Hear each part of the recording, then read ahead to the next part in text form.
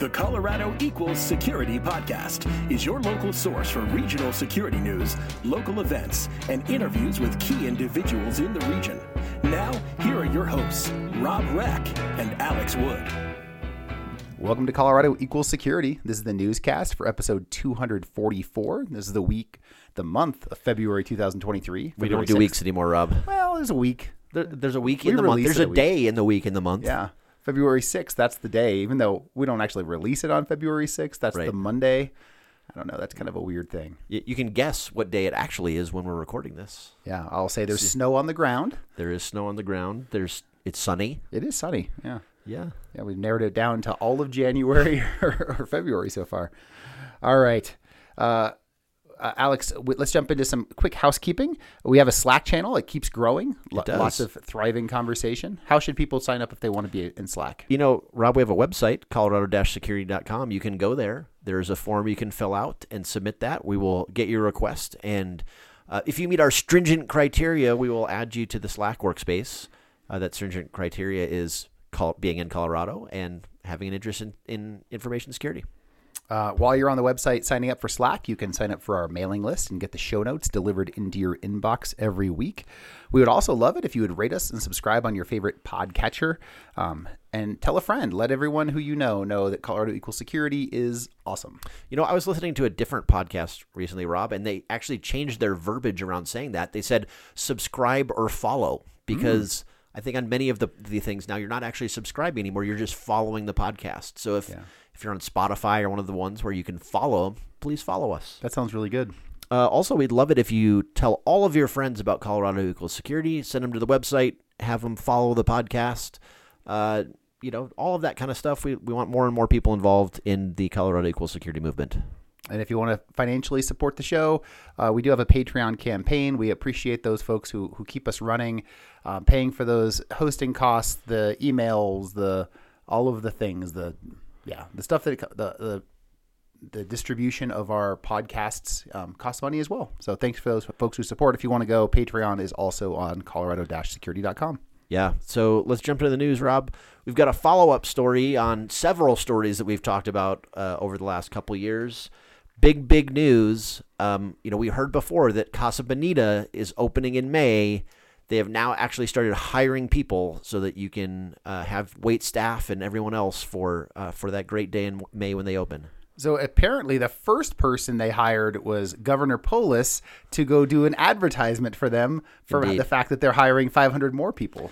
Yeah, so the story we have is actually, I think there's a story, but also there's a YouTube video with Dana Rodriguez, who's the executive chef there, and Governor Polis talking about Casa Bonita.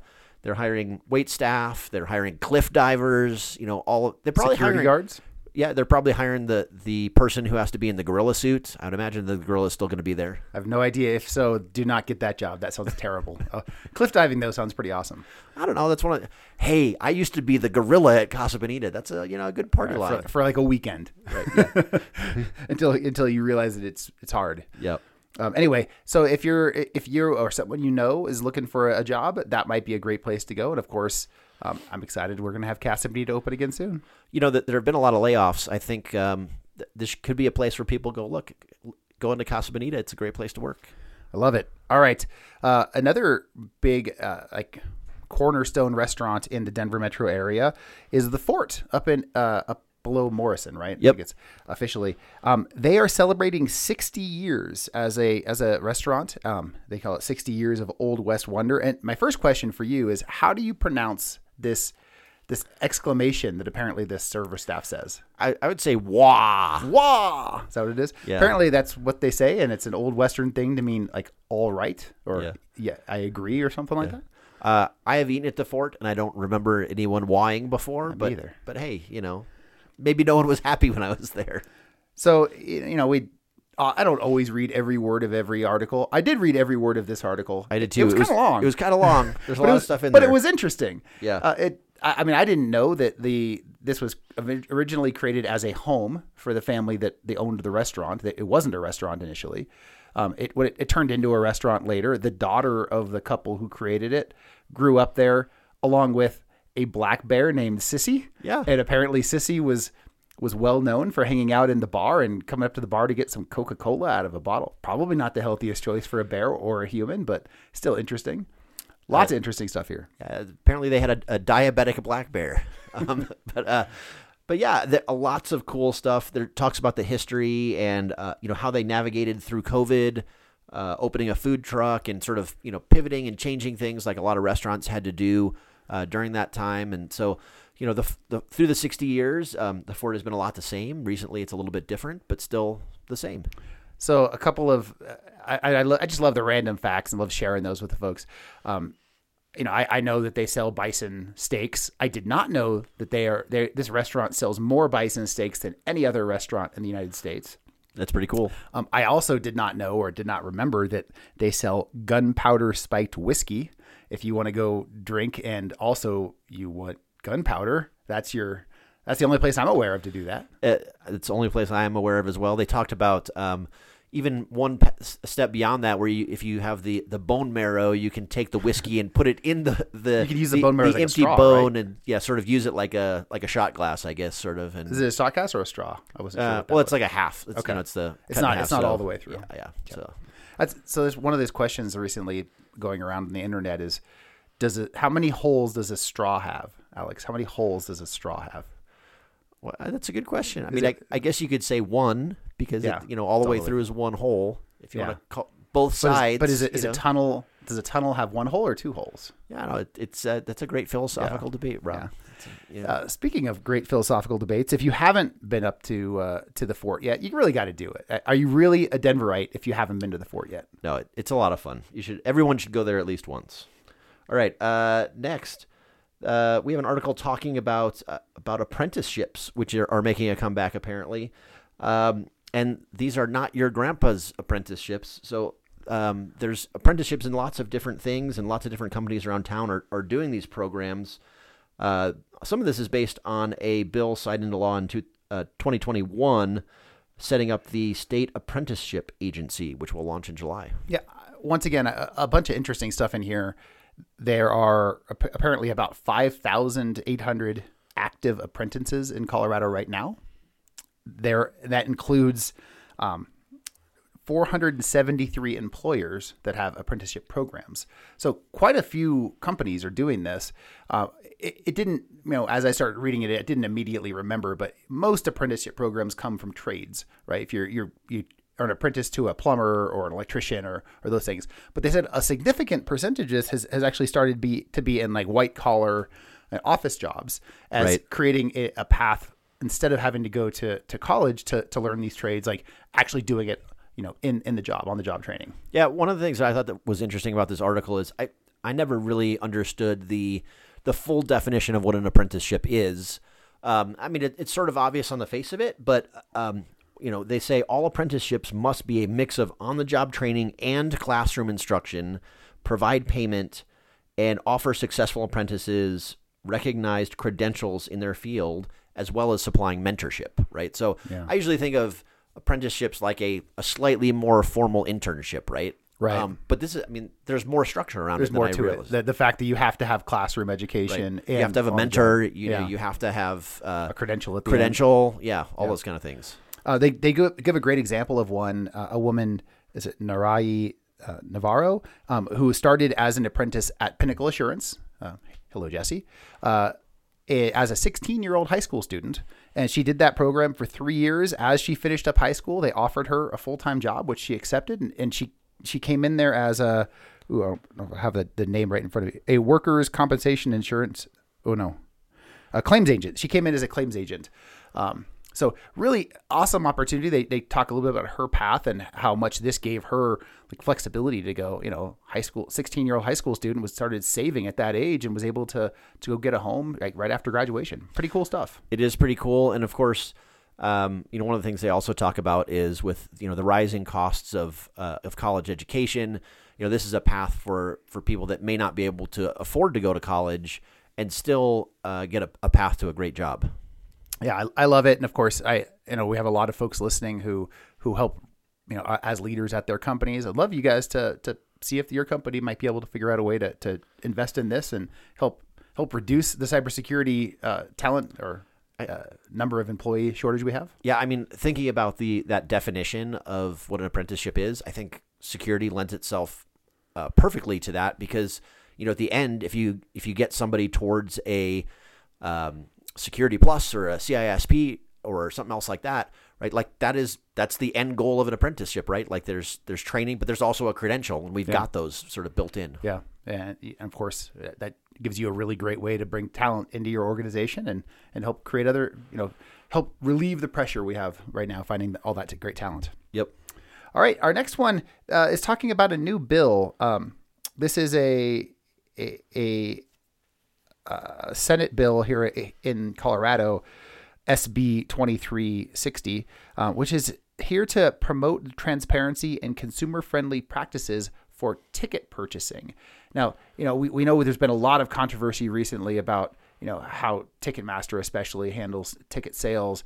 This is an interesting bill that's not necessarily around trying to break up monopolies, but trying to to do away with hiding of fees and stop having bots able to go buy a bunch of these tickets. Yeah, and I think most of the bill is really changing definitions of what things mean, so it makes it easier to go after companies, people that are doing these things. For example, it expands the definition of deceptive trade practices to include use of automation to buy tickets or circumvent limits, selling tickets up front without talking about the fees, as well as selling tickets before you actually have them. Yeah, one of the big reasons that bots go buy up all these tickets is that they create a market to sell them before they have purchased them. Right. And they know that they're going to be able to, because their bots are more effective at buying tickets than you and me just clicking into a web browser, they're able to go sell a bunch of tickets above that ticket price,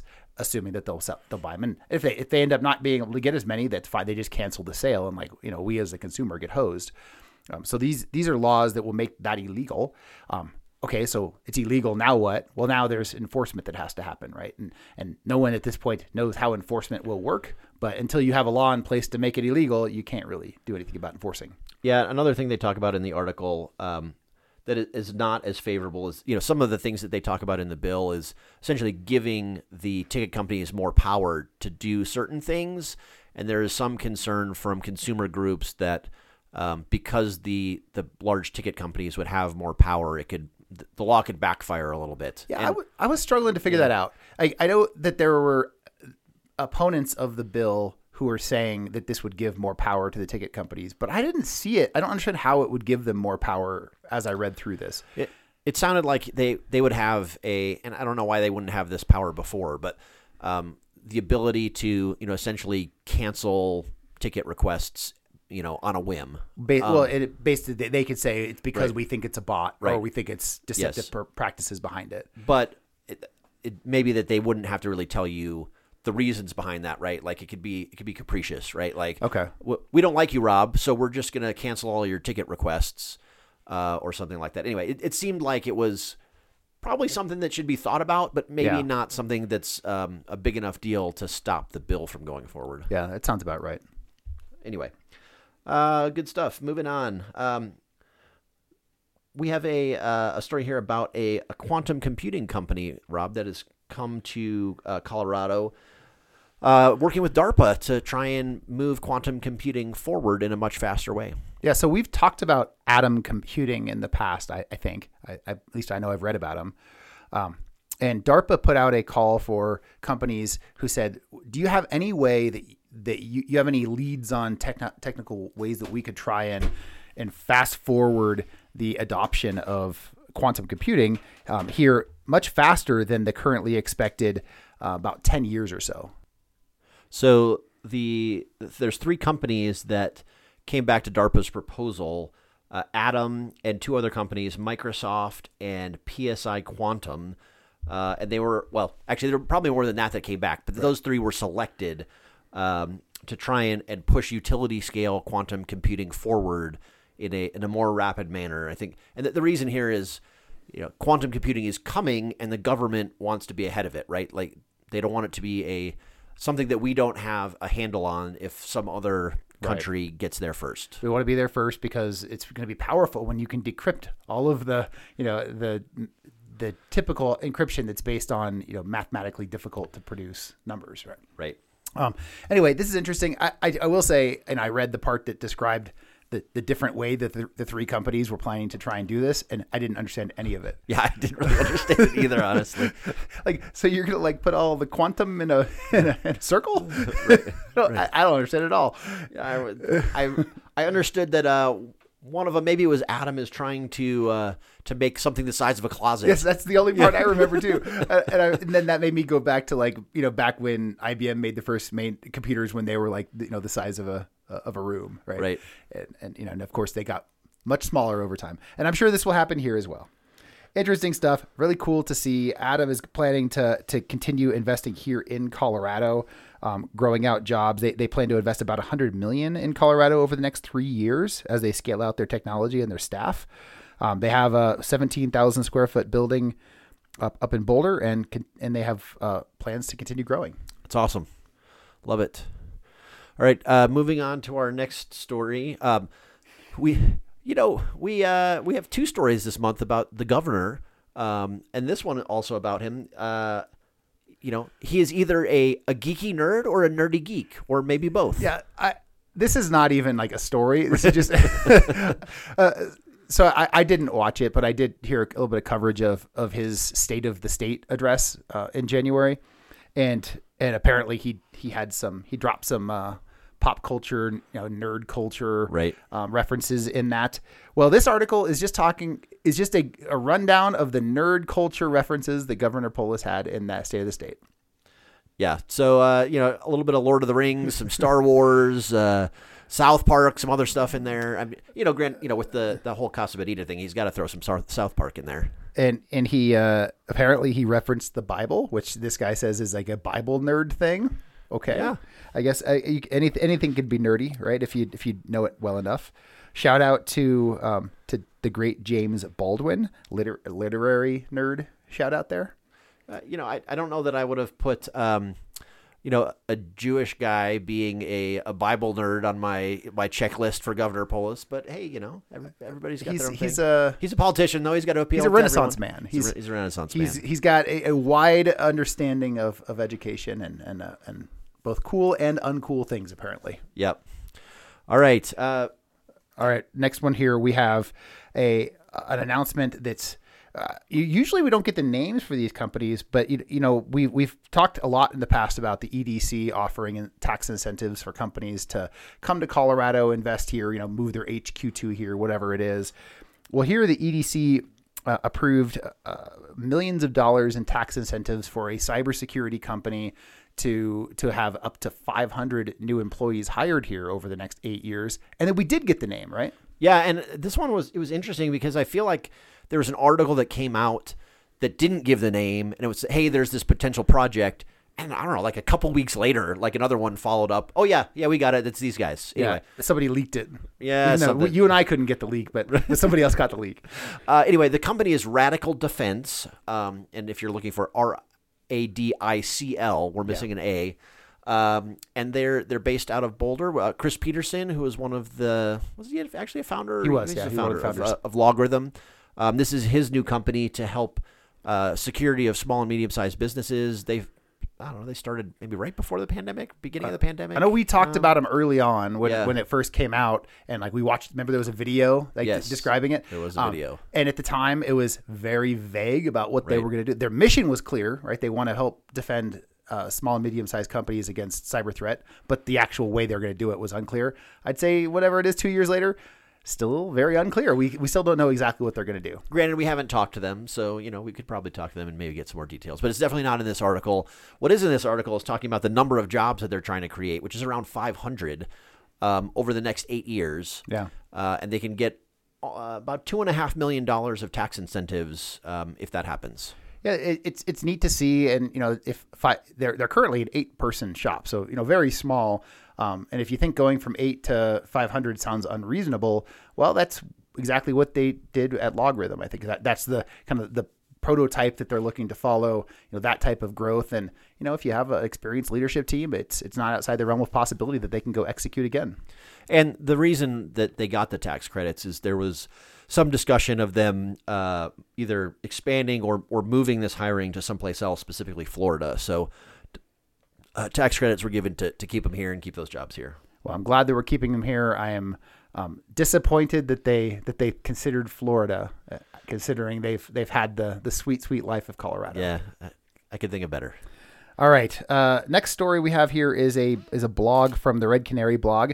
I think if you've been listening to the show for a while, you know that the Red Canary blog is just fantastic in terms of really full of technical detail on how to find bad things, how Red Canary specifically has identified bad things in the past, how you can up-level your own security operations using these things. And then no different this month when they've got one about how to detect credential access across your organization. Yeah, and I'm not going to go into too much detail on the blog, but there's a whole lot of detail in here. So if you want to learn about detecting misuse of credentials and credential access, then definitely check this out. A lot of good detail in here. Talking about various things in Windows mostly, but in other operating systems as well.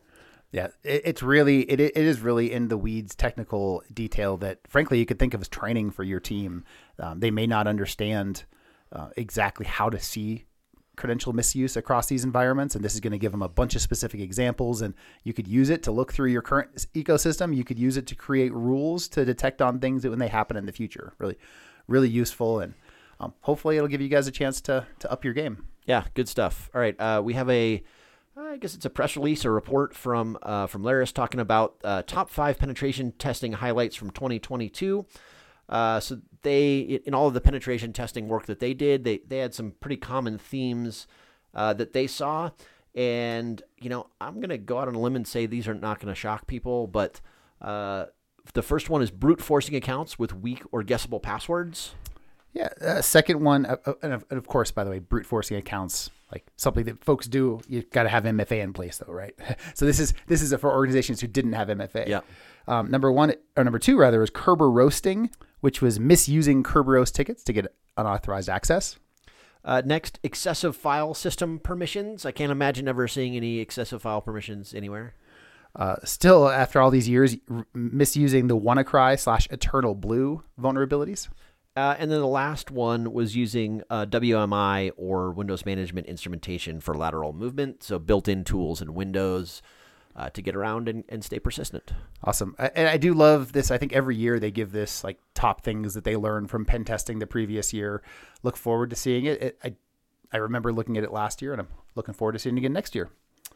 All right, our last story this week is it's a nice one. It's about a local security company, our identity security company called Strata, who just raised $26 million to become the market leader in identity orchestration.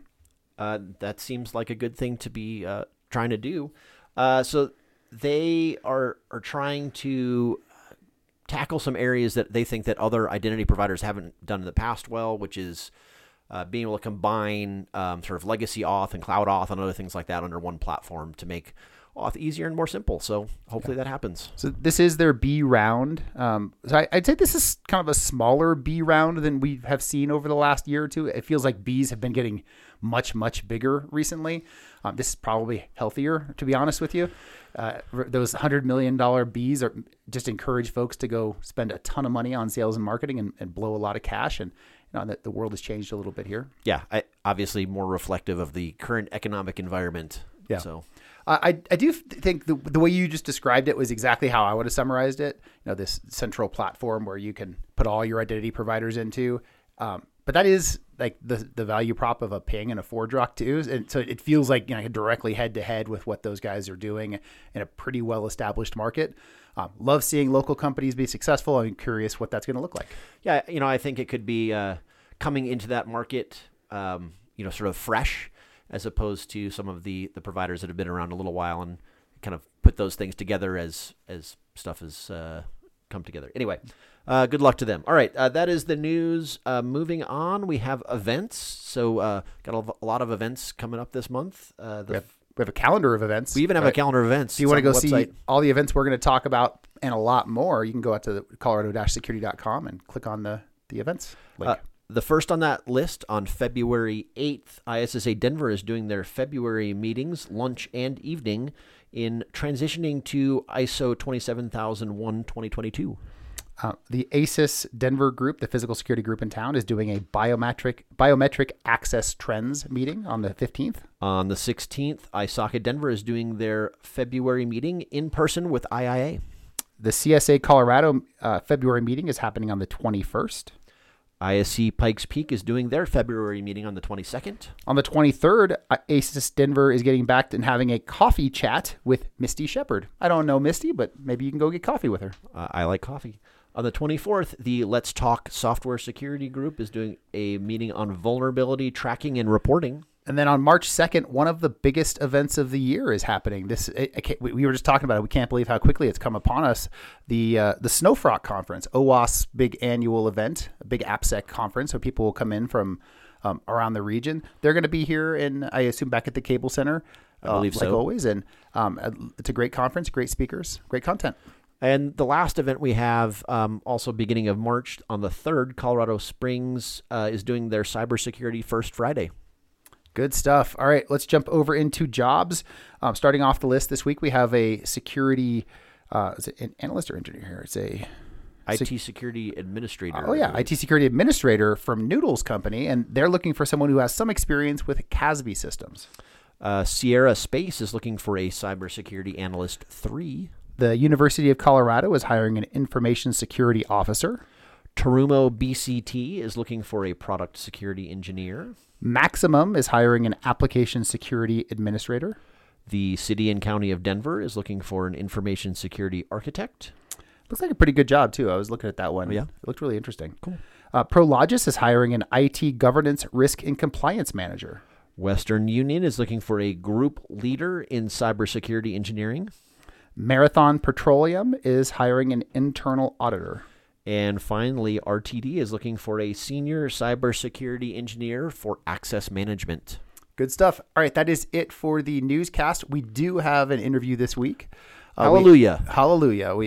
We had Douglas Brush, a friend of the show, and also has his own show, Cybersecurity Interviews. He sat down with David Staus, a counsel at Hush Blackwell, and they talked about all the new privacy regulations around the country. We'd tell you about it, but it's private. And we had David on the show, I think, about 2 years ago. It's been a little while. Good to have him back on. And, of course, great update for us to stay on top of all this, these changing laws. Ever changing. Looking forward to hearing it. All right. We'll talk to you again soon. And when we talk next, it will be March, which will be even crazier than February. Yes. Thanks, Rob. All right. Hi, this is Mary Haynes, VP of Network Security at Charter Communications. Welcome to Colorado Equals Security. For Colorado security professionals by Colorado security professionals. All right, David, thank you for joining me yet again on another episode of Colorado Equals Security, where we're talking an update in the data privacy stuff. We talked about a year ago, and about to talk between then, but what we thought would be kind of great for the audience is to give people a better idea of what has changed, because even in pre-COVID, there was a lot of stuff going on in 2008 in various states, and now even in this year, as we get into 2023, there seems to be this evolving cadence of new and upcoming laws. When we spoke at lunch recently, I kind of jokingly said, I'm sure you and all your privacy attorneys are all doing rich now that, there's multiple state laws in effect as of January 1, and everybody must be rushing to enforce it. But really, what's the reality of what we're seeing versus what are some of the state law changes over the past year or two, and where that's going to lead a lot of people in how they have to worry about their privacy programs as it relates to security? Yeah. Well, first, thanks for having me again on the podcast, and thrilled to have a chance to talk to your listeners again. To answer your question, we have now 5 state privacy laws. California was first, and everybody knows that, the California Consumer Privacy Act. That went into effect in 2020. And the big piece of the puzzle there is that law was substantially amended on January 1st of this year when the California Privacy Rights Act amendments went into effect. And also the business-to-business and the employee exemptions sunsetted, which are the big things as of January 1st. We're still waiting for California to finish the regulations around the new updated version of the law. That could be done pretty soon. We expect that final regulations published, and then you have to go through a administrative process of getting those to be legit with a couple of votes and reviews. Separate from that, we have Virginia that went into effect. That was January 1st. The Virginia Consumer Data Protection Act went into effect. And then we've got 3 other states that will be following. Colorado and Connecticut will go into effect on July 1st of this year, 2023. And then Utah happens at the end of the year. So that's what's done right now. What is still on the way are, the state, we're recording is January 24th, just that, dates are kind of important given how fast things are moving right now. But we have now 10 or 11, depending upon how you look at the bills, states that have introduced proposed consumer privacy legislation similar to these 5 state bills. We've got Oregon, Oklahoma, Hawaii, Mississippi, Tennessee, Kentucky, Indiana, Iowa, New York, Massachusetts, and, if you count the bills, New Jersey that rolled over into this session. There's more to come. We expect to see bills in Michigan and Minnesota get introduced in the coming days, and the potential for other states to join in as well. The other piece of the puzzle now that we are closely tracking is we have these broad consumer privacy bills, but we're also getting these sectoral bills that are getting proposed on a state level. And so what that means is we are seeing children's privacy bills, health privacy bills, biometric privacy bills, algorithmic discrimination bills, and automated decision-making bills get proposed in the state level. So we are rapidly adding to the amount of stuff that we need to track on the state level. And it's becoming much more nuanced around, not just that there was a bill introduced, but, what would it do? What industries would it impact? And how would it change, if anything, the existing structure of these 5 state privacy bills that we have, laws that we have, I should say. Yeah, and with that, I always find it interesting because people maybe correctly or incorrectly kind of conflate a lot of the privacy and data breach notifications, laws, statutes, and various forms of regulation. What's different around that? Because I think that's a kind of important part to say. Well, there's obligation for maybe organizations to notify potential data breach and notify participants or people that could be impacted. But really, what is the difference when it comes to data privacy? It seems to be more about what's being collected, how it's being stored and managed, and ultimately disposed of. Yeah, right. It's our typical data breach laws are all 50 states have them now. If you lose data, obviously if you have a breach, and it involves a certain type of data, and that's a much more narrower set of data, name and social security number, name and credit card information, those types of things. Then you got to notify people, consumers, and maybe the Attorney General's office, maybe consumer reporting agencies. These privacy bills are, like you said, these are around transparency and rights around, the individual consumer's right to transparency. So, i.e., your privacy notice, what do you collect, how do you use it, how do you share it, your rights around that. So, the right to access, delete, port, correct, opt out of targeted advertising and sale of information.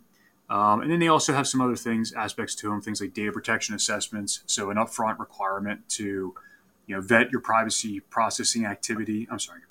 Vet your processing activity and ensure that it's doing the right things. And then also to enter into contracts, data processing agreements. Those 2 aspects are really taken from the European Union's GDPR, and now they're part of the state privacy bills. And then we get we're in Colorado, and others are remiss but to not mention that the Colorado Attorney General's office is engaging in rulemaking right now around the Colorado Privacy Act. And, there's a lot of nuance in the regulations. There's a lot of nuance between these state privacy bills. For example, in Colorado, at least as it exists right now in the draft rules, they talk about sensitive data inferences and rights around sensitive data inferences and other nuance. So there's commonality among these laws, but there's also nuance that really matters when you go to comply. A lot of it seems to be, too, and some of the challenges I've seen coming from GDPR is what constitutes private data. Different states, regulators, countries can have different ways of identifying what is, concerning. For example, in some of the APAC territories, there's concerns about information around adoption, and that becomes a high privacy. Do you see where do you see that playing out in the United States, where is there going to be challenges for organizations to have to comply with all these different things because everybody's kind of doing it in a hodgepodge, or is there some kind of common ground that somebody can apply to their privacy program and not feel like they're spending all day chasing the tangentials? Yeah, it's a great question. I mean, it's what we talk to our clients about pretty much daily, right? Is, can we have, I have one client who, the one ring to rule them all, the Lord of the Rings reference, to address data privacy. And, that there's a lot to that, right? I mean, we try to develop programs and disclosures and agreements and data processing, reviews, the data protection assessments I referred to earlier. We try to develop those that they comply with all the state privacy laws. And even if you have federal ones that are wrapped in, I mean, there are still, federal laws that may be implicated here, depending upon exemptions and exceptions to the laws. So in any event, we talk a lot about exactly those issues. I think that, California stands alone, right? California has a model that differs from the other models. And it's important to understand sort of the background here. California passes its law, and it's the result of the ballot measure. I think people know that story. The other laws that have passed in the other 4 states are based on a different model. They're based on a bill that was drafted by Senator Carlisle in Washington State. It never passed Washington State, but that bill was used as a basis for lawmakers in Virginia, Utah, Colorado, and Connecticut as a basis for their laws. And so those 4 states, there's a lot of commonality. There's differences, but there's a lot of commonality there where that's becoming, the predominant model in the state bills that get proposed, that Washington Privacy Act model. And we tend to look at those and we tend to say, okay, is it the Virginia model, which is a middle of the road model? Is it Utah, which is extremely business friendly model of the law, of the bill, I should say, or is it, Colorado, Connecticut, which are more consumer friendly? So we take those 4 and we kind of group those together, and then we look at the nuances of the California when we're trying to come up with one approach to it. And there are pain points. Generally, I think the definition of personal information, personal data in those laws aligns. California has a much different approach. In Section 1798-140, they define it really by a prescriptive list of things, but there's also a catch-all phrase of like anything that's reasonably capable of being associated with the individual consumer. So there's alignment there, but where we find problems are around like the privacy policy drafting, how prescriptive California is in its approach and the rules versus the other states, which we'll see where Colorado lands in regulations, but the other states are less prescriptive, and we still have a lot to learn about California as well. There's partial rulemaking happening right now in California, but there's going to be further rulemaking on cybersecurity audits and automated decision making, and a few other topics. Yeah, and I think we talked a little bit about this recently, but what is really driving a lot of these states to really take action on this, to start passing some of this legislation? I can certainly see it being a nice bipartisan issue that anybody can get behind. But what's really the kind of motive and impetus for a lot of these? Yeah, and it's simple. It's federal inaction, right? And so we, I don't want to plug my own podcast on your podcast, but we run a podcast in which we interview state lawmakers. And I can't tell you how many we're up to, maybe 10 or 12 state lawmakers who have run these consumer privacy bills. And I always ask that exact question. I say, why? Why are you doing this? And it is always the same answer, which is the federal government needs to do this and it won't. And so state lawmakers, they see a big issue that needs to be tackled and they are going to tackle it. And each one will tell you that this should happen on a federal level. Now, what that looks like is a whole different story. And we had a federal bill, the ADPPA, get very far is not the right way, further than any bill in recent memory. And it got out of a committee, a House committee, and it actually got killed by California, of all places. because the California delegation, the governor, the attorney general, they did not want the federal bill to preempt these state laws. They wanted the states to be able to go further in regulating this, and in particular around the idea that this is a rapidly changing area. The states should be able to go further. So it's interesting now, like the existence of state bills is now becoming this really interesting pushback on passing federal legislation. I don't know that we would have gotten across the finish line anyway. There was a huge roadblock in the Senate with Senator Cantwell. She didn't like the she didn't like the bill, the ADPPA. But by and large, to answer your question, it is federal inactivity, and like I mentioned before, the conversation is changing, and yet that nuance is really important because these other issues, these general consumer privacy bills that have gotten passed in these 5 states, lawmakers are tackling other privacy topics. Last year in California, they passed the California Age Appropriate Design Code. Assembly member Wicks was a bill sponsor on that, and that seeks to regulate children's privacy. It's a very controversial bill. It's going to be subject to a lawsuit that's going to challenge it based on First Amendment and preemption issues and Section 230 issues and void for vagueness issues. But California has gone on and they've pursued that legislation because the federal government won't. And then other topics, like I mentioned before as well, like data broker bills. That was part of the ADPPA, the federal bill. We have 2 states that have passed it, California and Vermont. Other state bills are looking at it. Oregon has one. Delaware had one last year that did not pass. The Michigan bill that got introduced last year and will be reintroduced this year. It had one last year. I understand it'll have one this coming year as well. Biometric privacy bills, those are those nasty BIPA bills where you get to sue and have a prior right of action over the collection of biometric information. Those bills have started to creep up in a number of states this year as well. So until the federal government does something, these state lawmakers are going to keep legislating, and it's going to be on more and more topics. And I think I mentioned at the beginning, but AI, algorithmic discrimination, mark my words, that is going to be something that in a few years from now, we are going to be talking about those bills. It's like you're seeing the softballs before you throw them. That was kind of where I was going, because I know there was, a kind of a takeaway from, particularly at the federal level, where the White House in September pushed out, the enhancing competition and tech platform accountability. Now, obviously, a lot of that was based on antitrust focus, but underlying that was a lot of data privacy stuff, and particularly around AI. Do we see that maybe the federal government's going to pick up along those routes as something to kind of maybe differentiate their lawmaking as opposed to some of the states?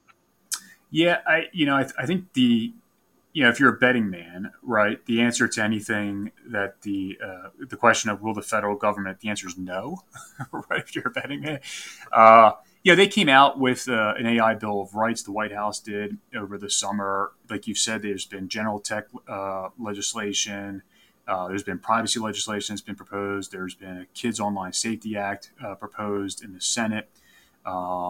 There's been no shortage of talk on the federal level on a bunch of different issues, but nothing has gotten across the finish line. Now, a big caveat there would be the Federal Trade Commission is engaging in potential rulemaking now around commercial surveillance.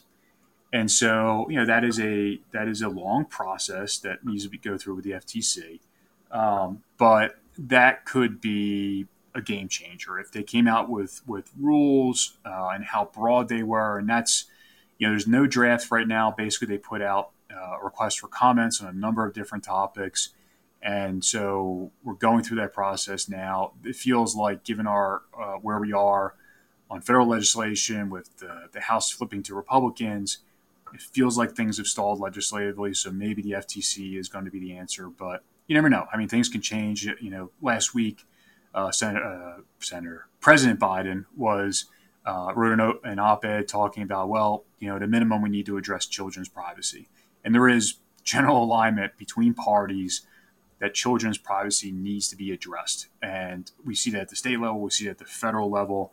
So that might be one area where they can carve off and they can actually do something on an area that everybody seems to believe needs to be addressed. Yeah, to quote The Simpsons, "Won't somebody please think about the children?" It seems like an easy one to get behind because who's really going to say, "No, I don't care about kids." Yeah, there's You can no really, yeah, right. I mean, it's it's funny, right? When these bills are subject of extensive lobbying efforts and stakeholder efforts, but typically when it gets to the vote on the floor, typically you see very few no votes, right? Because who is against privacy, right? And to your point, like who is against children, right? I mean, it's not exactly something that you want to run against, where your opponent can say, this was the guy who voted against children's privacy, right? It may have been because the bill didn't work, but do your constituents appreciate that type of nuance, right? So. That's why so much of the action here happens before these get to the floor votes and committees, and and we've been a part of that with working through that process for some, and it is a very robust process, that stakeholdering process. Yeah, and I think that's an important thing to note. I think a lot of folks, like, really with any law, people just don't know how really the sausage is made and the amount of parties that get involved with that. So maybe if you can walk through some examples of how that, we talked about Virginia, and we all know there was a heavy tech focus on that, but quite frankly, things don't happen in a vacuum, and there's a lot of competing interests and competing voices. But it just kind of maybe shed some light onto that, because I think people just don't know. Yeah, so I mean, it can be a pretty lengthy process, right? I'll give you an example. Michigan, right? I mentioned that before. So Senator Bayer there introduced a bill in September. Well, the legislative session closed in December. So she knew when she introduced the bill that it was DOA, right? But the thought was, I'm going to introduce this bill so that way I can have, the stakeholders who are interested in this contact me. And so it's not like state lawmakers are sitting there and by and large, sitting there with a Rolodex of people who care about a bill. You'd be surprised at the types of entities that might care about a consumer privacy bill. I mean, there was in Connecticut, it was Restaurant Association was very engaged in the discussion. In other places, it could be like grocery chains, those types of things, because these things can touch a lot of different areas, right? Small businesses can be very concerned about it. It's not just the big techs of the world. And sometimes big tech is the least of the problem, because big tech is sophisticated on these issues and they're complying with GDPR and they want to keep things, to what they know for sure. But, like Microsoft actually tends to go out and support all of these bills and has people testify in support of them. So like that, those distinctions really matter. But, so you'll put out a bill, you'll go through the stakeholder process, receive a lot of comments on that one. And if you're at the state level, the resources are kind of limited, right, for state lawmakers. It really depends upon the individual state about how much resources they have as far as, legislative research, looking at other state laws. It really depends, too, about whether the state attorney's general office is engaged in the process and whether they are out there doing the research and doing the negotiation. So in Oregon, for example, Oregon had a work group this past summer in the fall where they work grouped and worked on each section of a bill with a work group of about 40 people. There was a small table of about 10 to 12 people and a larger table of about 40 people. So there, they've tried to build the stakeholdering process into the bill before they introduce it. That happened in Connecticut last year as well, where Senator Maroney ran a work group. His bill had failed the year before. He ran a work group and got alignment around various issues. And so people couldn't say that they hadn't had their opportunity to talk and to comment. And that's a big piece of the puzzle too. So, yeah, you go through this process, right? And you go through the process with the stakeholders, which tend to be lobbyists. And it's a full gamut. Like I said, I mean, you can have privacy advocates. You can also have tech advocates. And you can have, people who don't fit into either of those, right? Have individual interests. And you try to make the bill work and you try to get alignment. And then you have to deal with, your fellow lawmakers and get co-sponsors, and you want to get bipartisan sponsors and you want to get bicameral sponsorship because, great, you got your bill through the Senate, but it died in the House. And that happened a bunch last year because, you got to line up advocates in both chambers that are pushing this legislation and are invested in it. And like I said, the Attorney General's office is a big piece of that puzzle too, because these laws are enforced to date. These laws are enforced by the Attorney General's office, and it's been the case where you want to have AG support behind a bill And if you do, that's a good indication that you got a lot of traction. So, I mean, I think for listeners who are out there, it is a long and laborious process. And I've said in other venues, and I'll say it here, it is very hard to pass a good consumer privacy bill. It is very hard. It's easy to pass a bad one. You can get a bad one passed in 3 weeks. But to pass a good one that tries to do and tackle a bunch of these issues, every issue you throw into a bill is going to be subject to debate.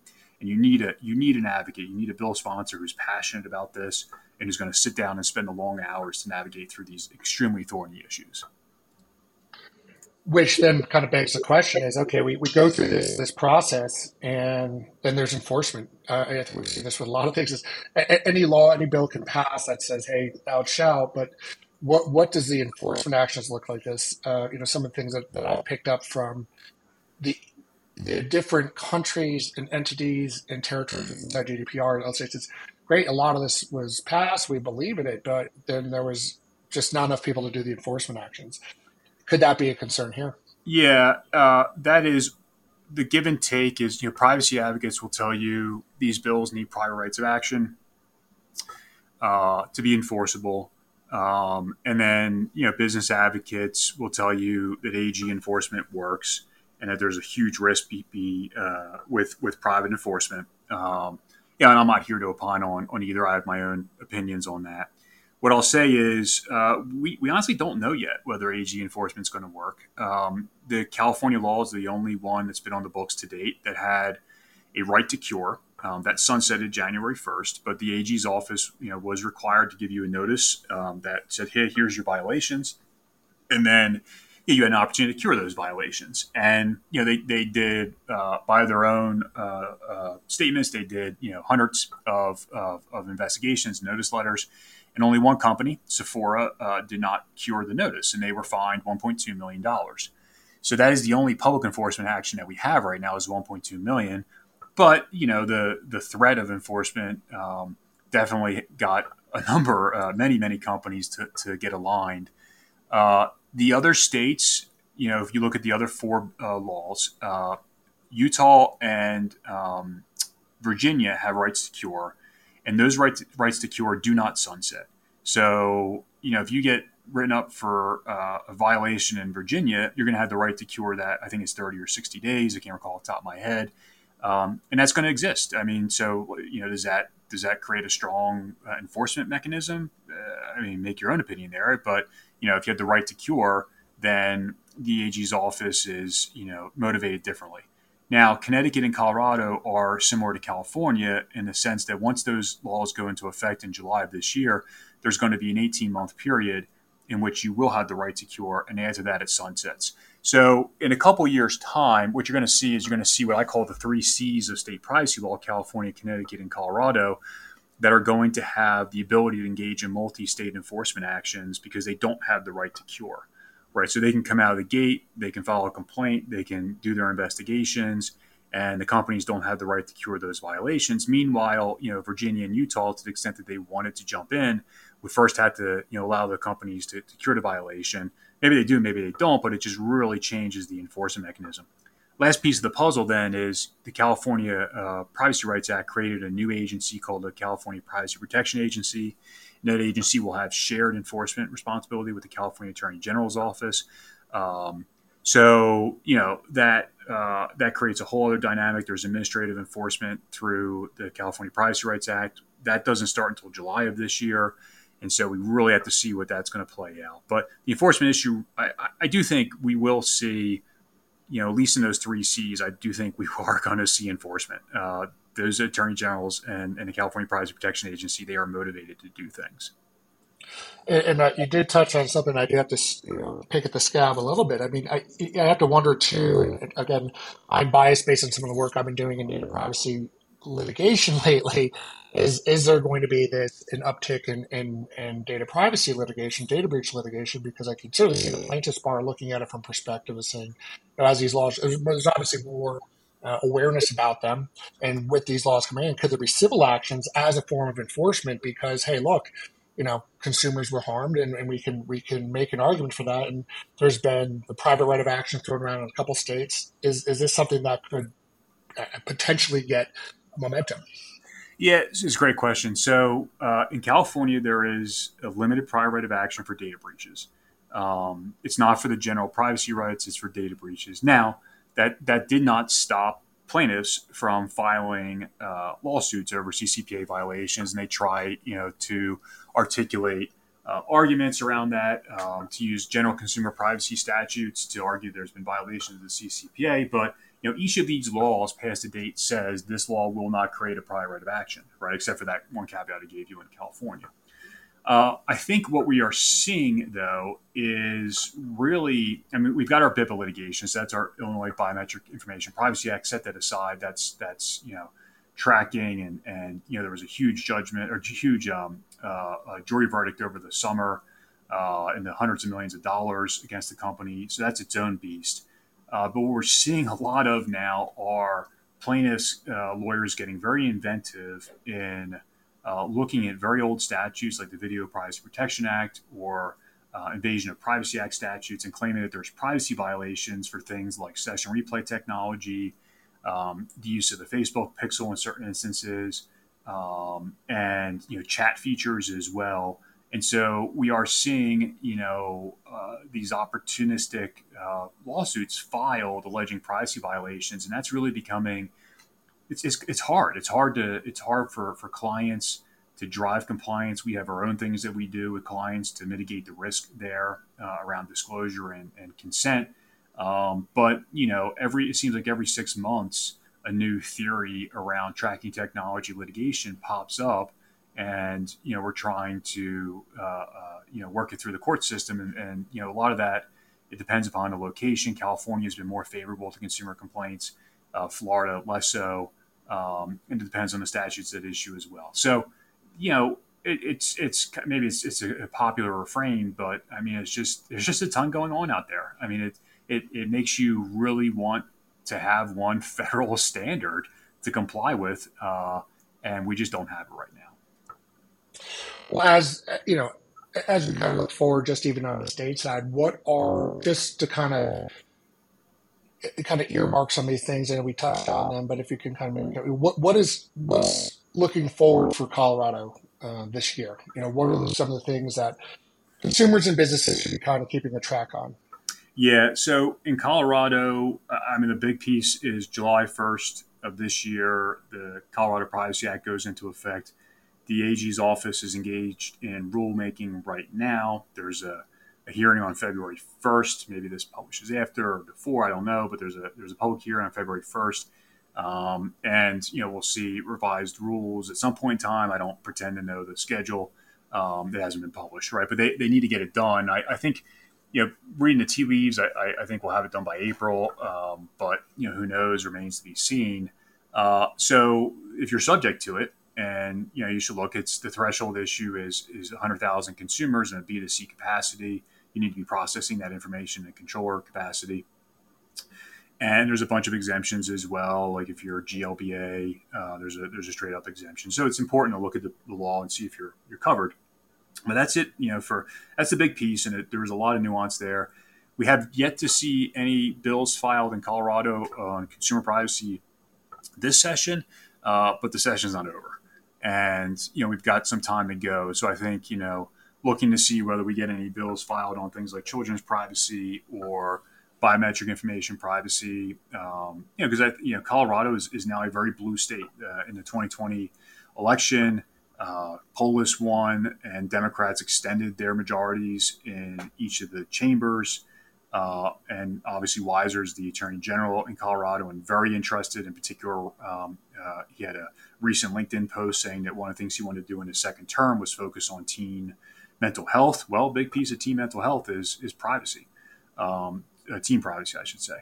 So anyway, yeah, the big upcoming iceberg is the Colorado Privacy Act, for people to kind of get their arms wrapped around, either because it's the first time they've had to deal with privacy if they're a regional company, or because they're trying to figure out how to fold that into their California compliance program. Excellent. And I'd say finally, as we kind of wrap this up, how can people get involved with this? You kind of hear some of the things some of the takeaways I have here is that, the legislative branches and lawmakers look for input, but I think people don't know where to start looking for that. Are there organizations? Are there ways that folks can be engaged so they can have their voice heard as these laws develop? Yeah, so great question. And, for the Colorado rulemaking is ongoing right now. If you want, you can go on the Colorado Attorney General's website and you can put in comments to the Colorado Attorney General's office. It is a public, it's a public comment period. Like I said, there's a hearing. Anybody can testify at the hearing. I think, the Attorney General's office has encouraged everyone who has an interest in it to have their say. And I encourage people to do that as well, right? I mean, don't think just because you may have, you may not have everything figured out. You may have something very important figured out, right? And I think the more voices you get and the more people who are engaged in the process, the better the process is my opinion on the whole thing. As far as, when the bills come out, I think the best methodology is if you, read it, read the bill when it comes out. If you feel passionately about it, if you feel like something needs to be changed, I think that's the kind of the benefit of state lawmaking. I mean, state lawmakers, you can email them and say, hey, here's my thoughtful comments on your bill, and I think you should do X, Y, and Z. And at the state level, people tend to listen. They tend to listen. I can't say what it is on the federal level, but the state level, that's backyard, hometown lawmaking, and it's kind of lawmaking in my mind. It's in its purest version, right? Where a lot of these guys and women who are in the state legislature is not making a career out of it. They want to do it right, and they want to listen to a bunch of voices. So, yeah, I think, encouraging people to raise your hand and engage in the process, and it's tell people that it's important to you and it's important and it gets done right. Well, David, thank you so much for this year's update. Hopefully we can do this again next year. And there'll be even more to talk about. But where can folks find you online to kind of keep track of what you're doing and all these things as they're emerging? Yeah, thanks. So we run a privacy blog. It's called bytebacklaw.com, BYTEBACK law.com. We push out weekly updates. When the legislative sessions are hot, we push out weekly updates on all these bills that we've been talking about. So if you'd like to track us, then that's the place. Subscribe to bytebacklaw.com. Awesome, David. Thank you. We'll make sure that gets pushed out there in the show notes as well. But thank you again for your time today, and hope to see you out there at different events. Thanks, Doug. Really appreciate it. Learn more about the Colorado security scene at colorado-security.com, where you can see information about local security groups, a calendar of upcoming security events, and learn more about Colorado equals security. Reach out to Alex and Rob by emailing info@colorado-security.com. Until next time, remember, Colorado equals security.